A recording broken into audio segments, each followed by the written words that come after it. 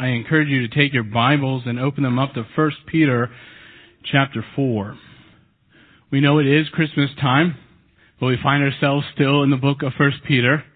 And yes, we will be talking about more suffering here this morning. But the suffering this morning, we're going to hopefully put a joyful twist on. So I want to go back, though, and just take a moment to remind us a little bit about the setting of 1 Peter. Peter is likely writing from Rome, somewhere around the year 62, 63 A.D. And at this time, Christian persecution is on the rise. And it wouldn't be very long at all before the Christian persecution will greatly accelerate. And so Peter is writing to encourage the churches that have been scattered about, and in a big way, to write to them about how to deal with suffering, how to deal with trials, how to deal with persecutions. I don't believe it had happened yet, but in 64 A.D., the city of Rome burned. I think nearly 2/3 of the city burned. And the emperor at the time, Emperor Nero, had a problem. And the problem was there was a rumor going around that it was his fault, that he's the one who had set the fire. And so what we learn from a Roman historian whose name was Tacitus, what we learn is he started his own rumor that it was the Christians who were to blame. And as he unleashed his wrath on Christians, Tacitus writes in his journals, he was a historian, and I'm not going to read the whole passage here, but I'll just give you some highlights of Christian suffering that was only maybe a year or less away from when Peter wrote this letter. We know that Christians were made subjects of sport. They would be covered in hides of animals and then sent out to wild beasts. Think lions and tigers. They were nailed to crosses. They were lit on fire. When the day ended and the people still wanted to party and have their games, they would string up Christians and light them on fire as if they were streetlights. This was how Nero dealt with Christians. When we read these words, when we hear these stories, and you look at the atrocities that were happening, especially during these times, we would be rightfully horrified and sorrowful. We might naturally wonder, how could God let this happen? How could God let this happen to His people? Why? What possible reason would God let them suffer so severely? We hear about other tragic circumstances happening in our day around the globe. Horror stories of Christians and terrorists and persecution. And we wonder, where's God? How am I to respond? It's these kinds of circumstances that Peter had in mind when he pens this letter. Those who are facing abuse and rejection and humiliation, violence, even death. And I know that there are many of you in here that aren't worried about getting strung up, burned alive, and turned into a streetlight. But my guess is there are some of you who are dealing with your own struggles, your own trials, your own suffering, and you don't seem to quite understand why. Especially because you're a Christian. Why would God allow these things? And as you're wrestling through that thought, maybe you came to church 2 weeks ago. And if you were here 2 weeks ago and we opened up to the middle of 1 Peter chapter 3, Pastor Keith said, we're supposed to consider our suffering as a blessing. I don't know, but sometimes that seems hard to hear. Suffering as a blessing.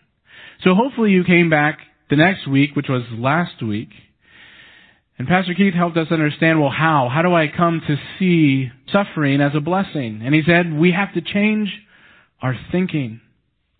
And he's right, and we're going to continue that thought here this morning, because not only am I going to say that we should consider suffering blessings, but that we should rejoice in the midst of our suffering. That we should take joy even in the midst of trials. So I hope we'll dig in. It's 8 verses.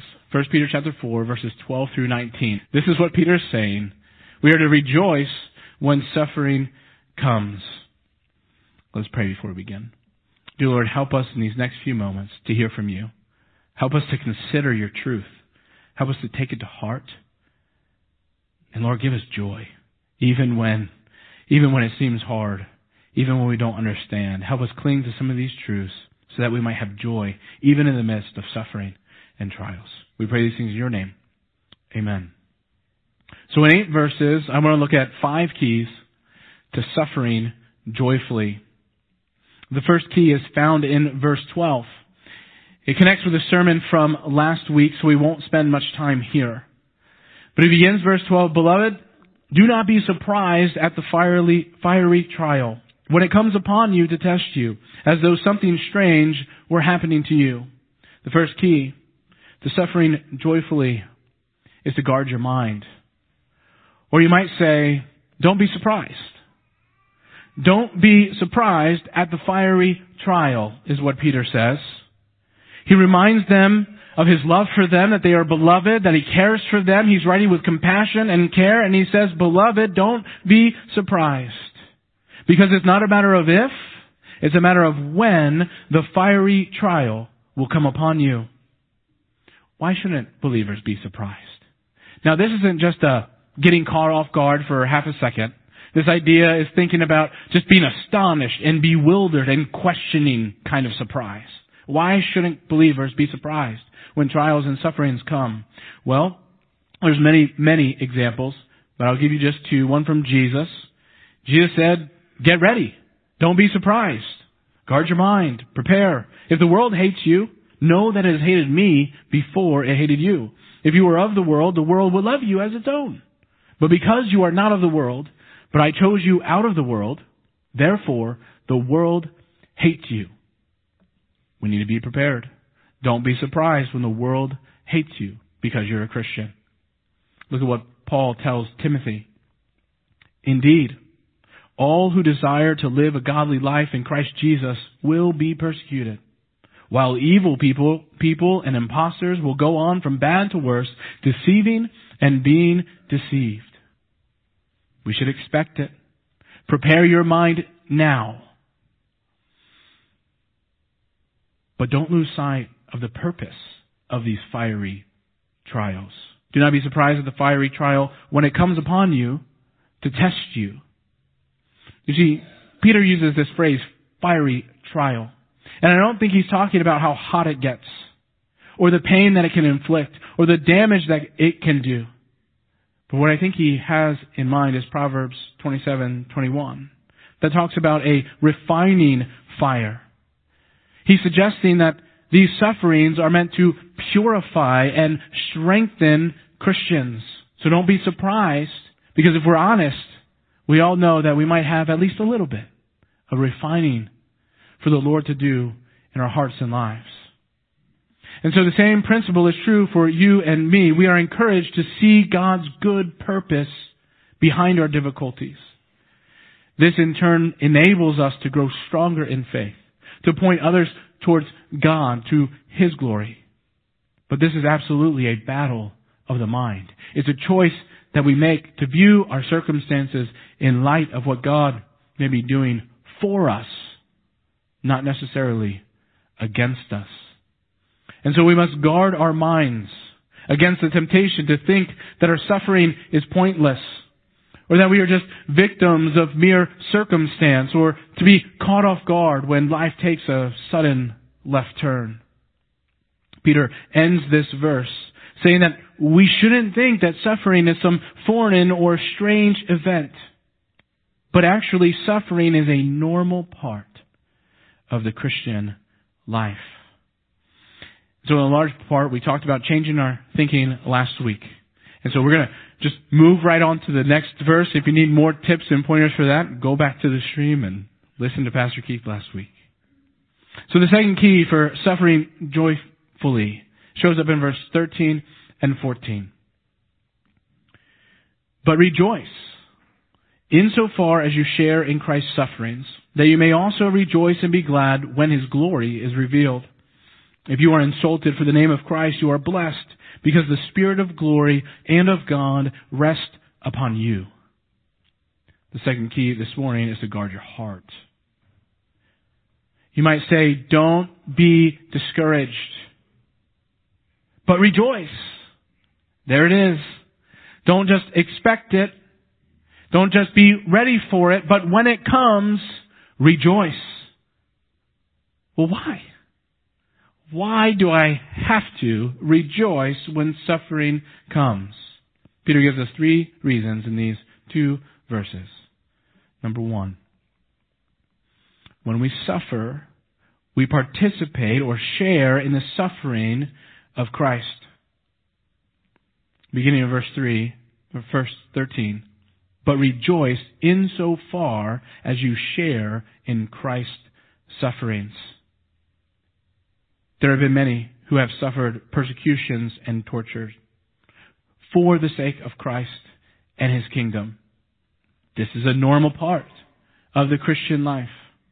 But notice that Peter says we share in the suffering of Christ. It's not that we just suffer for Christ, but that we are actually participating. This word participate or share comes from the same Greek word that we use to talk about fellowship and community. And so suffering then helps believers identify with Christ, which is more than just suffering for Him. And so we learn that to be a disciple involves suffering like the Master. What has happened to Jesus is now happening to this group of disciples and believers and will continue for the rest of history. But what does it mean to suffer with Christ? And why is that a cause of joy? Because when we suffer with Christ, our relationship grows deeper. We grow more bonded to Him. We understand Him better, His love, His care, His compassion, and even His suffering and His trials. And as we see our sufferings as a way to engage and interact and identify with Christ, now I love Him more deeply. Now I want to know Him more deeply. Now I trust Him more completely. And the more we know of Christ, the more that joy takes over our heart. The more we understand that in suffering we have the opportunity to know Christ, to understand Him, to participate in the sufferings that He suffered on my behalf. That changes my perspective. I'm now able to rejoice even in the midst of great pain. Not only do we share in the suffering of Christ, when we suffer, we look forward to sharing in the glory of Christ. The end of verse 13. That you may also rejoice and be glad when His glory is revealed. I think Peter is referencing Jesus on the Sermon on the Mount, Matthew 5:12. Rejoice and be glad, for your reward is great in heaven. For so they persecuted the prophets who were before you. Peter says, rejoice when suffering comes. But then he says, and be glad. When I first read that, I think glad is under rejoice. Like if there's a meter, like glad is here and rejoice is like here. It's actually the opposite. Never knew that till this week. This idea, the phrase be glad here is really an overjoy, a super joy, a give glory to. And so I think what Peter is getting at here is that yes, you can rejoice now because you're getting to know Christ. You can rejoice in the suffering because it's getting you closer to Him. You're identifying with Him on a deeper level.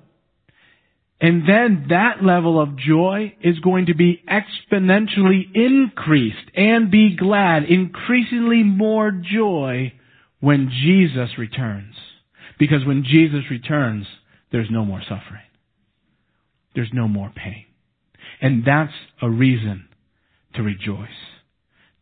To have super joy. Looking forward to the day when our present joy is amplified in the presence of Christ, knowing that all things are going to be set right. It gives us confidence that God is at work in our lives. One more reason why we don't want to be discouraged and instead rejoice. When we are insulted, we are reminded of the name and glory of Christ.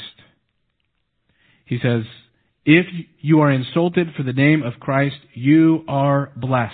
There it is again. We're blessed when we're insulted. How does that work? Well, I think he's quoting Jesus again. One verse before the last, Matthew 5:11. Blessed are you when others revile you and persecute you and utter all kinds of evil against you falsely on my account. Those are the words of Jesus. But why does Jesus say we're blessed? Why does Peter say we're blessed? Because it doesn't feel nice when someone insults me.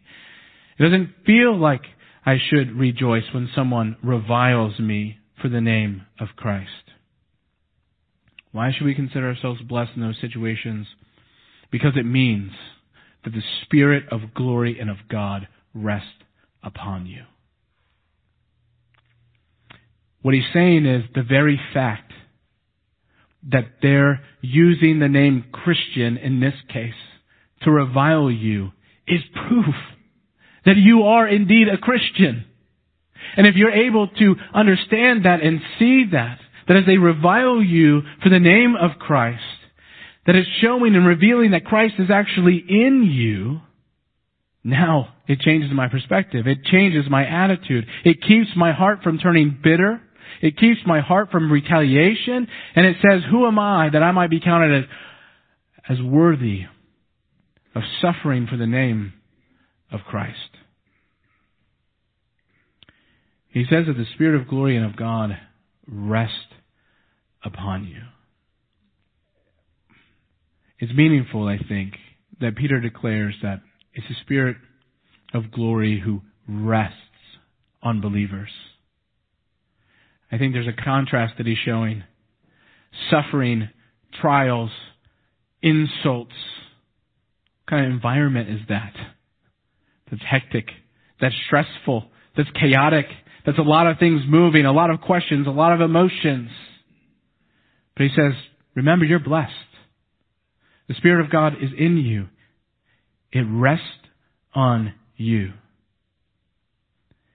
He's telling us at any moment, we can have joy in the midst of any of that because we can turn to the Spirit of God in the times of crisis, in the times of suffering and trial and chaos and not knowing where to turn. We turn to God's Spirit because He's the one who brings us peace. He's the one who gives us strength. He's the one who refreshes our hearts. I say guard your heart because this is just not some mind trick. I say guard your heart because that's the only place that joy comes from. You can't fake joy. You can fake a smile. You can fake being happy. We need to guard our heart with these truths so that true joy will reside in us. Next key. Guard your conscience. Don't be ashamed. Why would I be ashamed? Well, two reasons. Verse 15. First reason. But let none of you suffer as a murderer, or as a thief, or an evildoer, or as a meddler. Short version, Peter says, okay, but if you're going to suffer, make sure it's not your fault. Make sure that you actually don't deserve suffering. So if you claim to be a Christian and you go and murder someone and you get caught and put in jail, you're not suffering as a Christian. You're suffering because you committed a crime, you sinned, and now justice is taking its course. Same thing with a thief or an evildoer. It's just a broad category there. It means teens. If you get a bad grade on your test because you didn't study, it's not because you're being persecuted, because you're a Christian. If you're on the highway and you're speeding, even if you have a Jesus fish on your bumper sticker, and the cop pulls you over and gives you a ticket, that is not Christian persecution. That is you broke the law. And take the Jesus fish off your car, please. Bad reputation. You're getting what you owe, what you deserve. If you're rude to people and they're rude back, don't pretend it's because you're a Christian. Well, I would just tell them what the Bible said. Yeah, well, you weren't very nice about it. Well, this is just Christian persecution. No, it's not. It's you're being rude. The last thing he says is don't be a meddler. Guard your conscience. He's saying if you know that it's your fault, don't try to blame Jesus or anybody else. And Peter didn't know what he was I'm sure he knew what he was talking about. What he didn't realize was this is a perfect word for social media today. Don't be a meddler. And one of my biggest pet peeves is, to be honest, reading posts on like Twitter or Facebook or wherever you browse. You shouldn't. And I see like professing Christians meddling. Like giving people unsolicited advice that they don't even know what they're talking about. But they just have to meddle. They have to give their opinion. They need to tell this person what they think about this, and the other. And in their bio, they're like, saved by grace, Jesus lover, Christian. And then when people respond back to them in not so nice of a manner, then all of a sudden it's Christian persecution. Oh, well, yeah, this is my cross to bear. People just don't like Christians these days. Or maybe they don't like a meddler. Maybe they don't like someone who is talking about things they shouldn't be talking about on the internet. Maybe it's your fault. And so Peter says, if you're going to suffer as a Christian, don't make it your fault. Don't blame Jesus for your own sin, your own meddling, your own sins. You can expect to pay the penalty for those things. There's nothing unjust about any of that. And so what he is saying, he's saying guard your conscience, make sure that you're not to blame. But if you're going to suffer then, make sure you're going to suffer for the right reason, which is your loyalty to God and your faithful following of Jesus. And that's why he says in verse 16, yet if anyone suffers as a Christian, let him not be ashamed, but let him glorify God in that name. Legitimate suffering for Christ. It happens. It should be expected. We're going to guard our minds and be ready for that. We're going to guard our hearts knowing that if it comes, I'm not going to be discouraged. I'm going to know that God is at work. And then I'm not going to be ashamed. I'm not going to be ashamed of the name Christian because I'm standing up and doing what is right before my God. I'm going to not be ashamed when people revile me, when people insult me, when people tell me I'm dumb or stupid or fill in the blank because you're just a Christian. Okay, but my conscience is clear. Before my Creator, my conscience is clear. And so he says, don't be ashamed, but instead let him glorify God in that name. In other words, he's saying, let people revile you. Let people insult you. You keep doing what's right. You keep showing God honor. you keep bringing honor to God's name by the way you live your life, by the way you respond to the people who are truly insulting you, who are truly persecuting you, who maybe are bringing some of the trials and suffering and conflict to your life. You're going to glorify God in that name, which is Christ, which is Christian. We're going to act with integrity so that our conscience is clear before the Lord, saying, if I have to endure suffering, let it be on them, and let me consider it honor for the name of Jesus. There's no shame for suffering for the sake of Christ, but just make sure it's for the sake of Christ. Fourth key. Some of you may get nervous. Guard your theology. Don't be fooled. This comes from verse 17 and 18. For it is time for judgment to begin at the household of God. And if it begins with us, what will be the outcome for those who do not obey the gospel of God? And if the righteous is scarcely saved, what will become of the ungodly and the sinner? Now you can go really into the weeds here, and we're not going to do that. But I want to give you what I think Peter is trying to communicate and where we need to guard our theology specifically in relation to these verses. Number one, judgment is coming. For it is time for judgment to begin. Like now, 63 AD, judgment. Judgment is coming. Now notice though, this word judgment is a legal, judicial term. So it's a decision made on evidence. God will reward, God will punish as He sees fit, but know that judgment is coming. And so when people are tempted to think, well, why are God's people suffering and evildoers are getting away with everything, going unpunished? This is where verse 12, in guarding our mind, comes back into play. We have to remember, we know our theology. Judgment is coming, but we should also see that judgment is coming for believers, but this judgment, this type of, verse 12, fiery trial, results in our purification. How do I know that?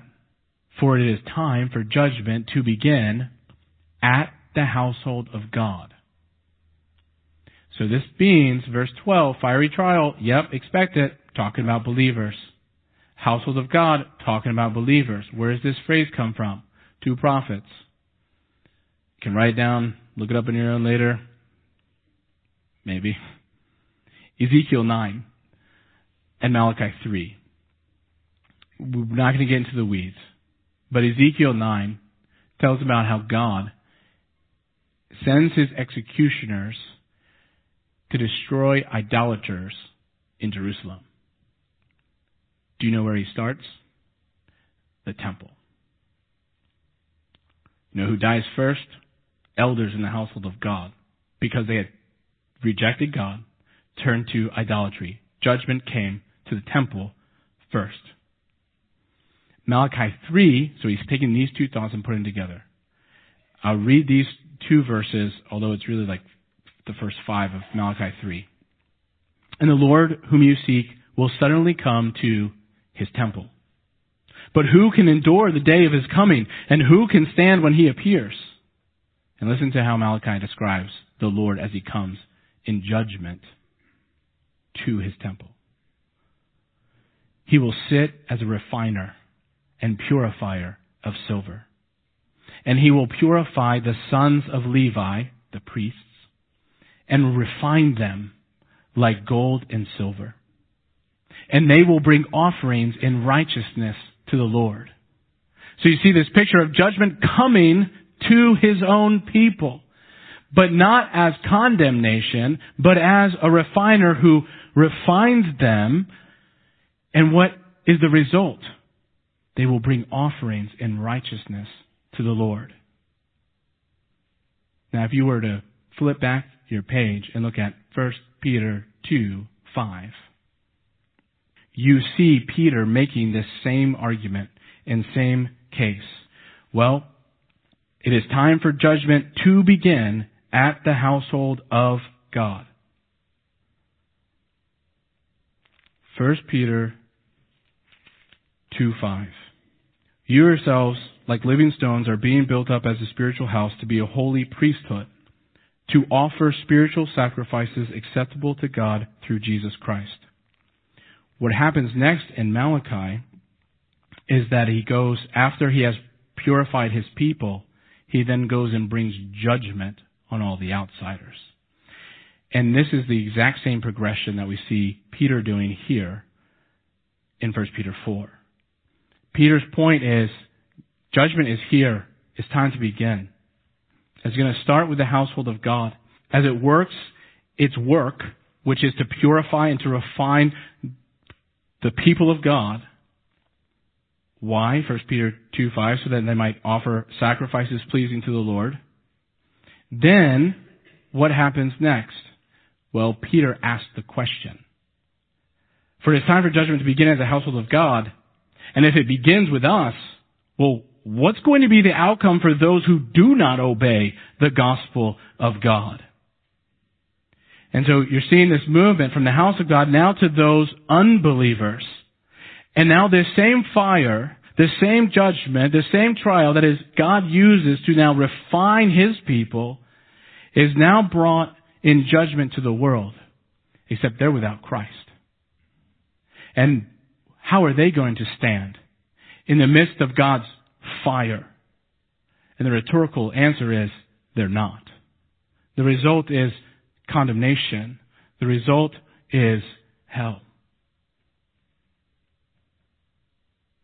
And if the righteous is scarcely saved, what will become of the ungodly and the sinner? This is a quote from Proverbs 11:31. He's saying that if the fire of God's holiness and righteousness is so intense, is so refining that even His own people can feel the pain of suffering as it works, then the ungodly and the sinner will find it to be a fire of eternal destruction. And I get it. We're supposed to be talking about Christmas and baby Jesus and love and stuff. But don't lose sight. This is important theology, and we're not going to skip it because it's December 4th. We're in 1 Peter, and this is it. But there's hope here. There's great hope here. Judgment has purpose. It's refining us. It's doing a work in us. And if I keep my theology right about suffering, what should this result in? Praise the Lord, He's working in me. I can stand the fire because the Spirit of God rests on me. And He's not wanting my destruction, therefore there is no condemnation for those who are in Christ Jesus. But He's using this to make me and mold me into who He has called me to be. The refining fire of judgment will leave no one untouched. But it is not without purpose. It will not be painless. But we can take heart, knowing that there is an end. There's a goal. And ultimately, Romans 8:18, 28, everything in between, ultimately, it's for our ultimate good and the glory of God. But it's time to go. So one more. Guard your soul. We'll make it quick because it's simple. Therefore, let those who suffer according to God's will entrust their souls to a faithful Creator while doing good. We just read about all this intense judgment and fire and trials in 17 and 18. There may be some who want to then run, hide, give up, throw their hands in. Guard your soul. Don't sit back. If we understand that this is actually something that's working in us now, that should encourage me to lean in. To press in, to say, yes, God, I'm walking with you. I'm suffering with you. I'm getting to know you. I'm seeing joy being produced in my life. People have said, many people that I read this week, that this one verse, you could sum up the entire book of 1 Peter. Believers don't suffer accidentally. It's not a coincidence. It's not fate. Rather, believers suffer according to God's will. That's also theology. My suffering is part of God's will? Yes. If you're suffering as a Christian, yes. Yes, it is, and that should cause us to have great joy. There's meaning. There's purpose. There's value there. And ultimately, it's doing a work in me that is better than I could ever do on my own. This is God at work in me. This by itself should be enough to help us commit. That's what this word trust, entrust means. To entrust, to commit, to hand over and place in someone else's care. Peter says, commit yourself to God. But we also have the example of Jesus. Do you know the last words of Jesus that Luke records? Then Jesus, calling out with a loud voice, said, Father, into your hands I commit, same word, I entrust my spirit. And having said this, he breathed his last. Jesus is our example. Just as Jesus trusted himself to his Father, because he is a faithful, loving Father. We are called to entrust ourselves to our Father, to our Creator, who is all loving, who is all faithful, who is all powerful. Why wouldn't we? Why would we place our souls in anyone else's care other than the one who ordains all things, who controls all things, who knows what is perfect and good and just and right, who is loving and powerful and merciful and gracious? Isn't that who we should commit our souls to? How do we know that we've done it? How do we know that I'm entrusting my soul, that I'm committing my soul to the Lord? While doing good. This is not an afterthought, a tag at the end of the sentence. This is the proof. This is the evidence. This is the security that we know that we are truly trusting God, that even in the midst of suffering and trials, we continue to do good. We demonstrate our faith by continuing to do what God has called us to do, no matter what life brings to us. We trust in God. The result here is joy. It sounds deep, it sounds heavy, I sound a little ominous today. But the result of this, if we commit to this, if we knew this, if we believe this, if we put it in our heart and our minds, the result is true, lasting joy that will only be amplified at the return of Jesus when he sets all things right and ends all suffering forevermore. Let's pray. Dear Lord, help us know this truth. Help us apply this truth. Convict us of sin. Help us know you more. Help us trust you through trials. Lord, I pray for those that are struggling today, that are hurting today, that this sounds like a weight. I pray that you would give them a special sense of your Spirit resting on them today, that they might cling to you, that they might trust in you, that they might find the joy that can be found in knowing you no matter what situation is happening in their life. We pray these things in your name. Amen.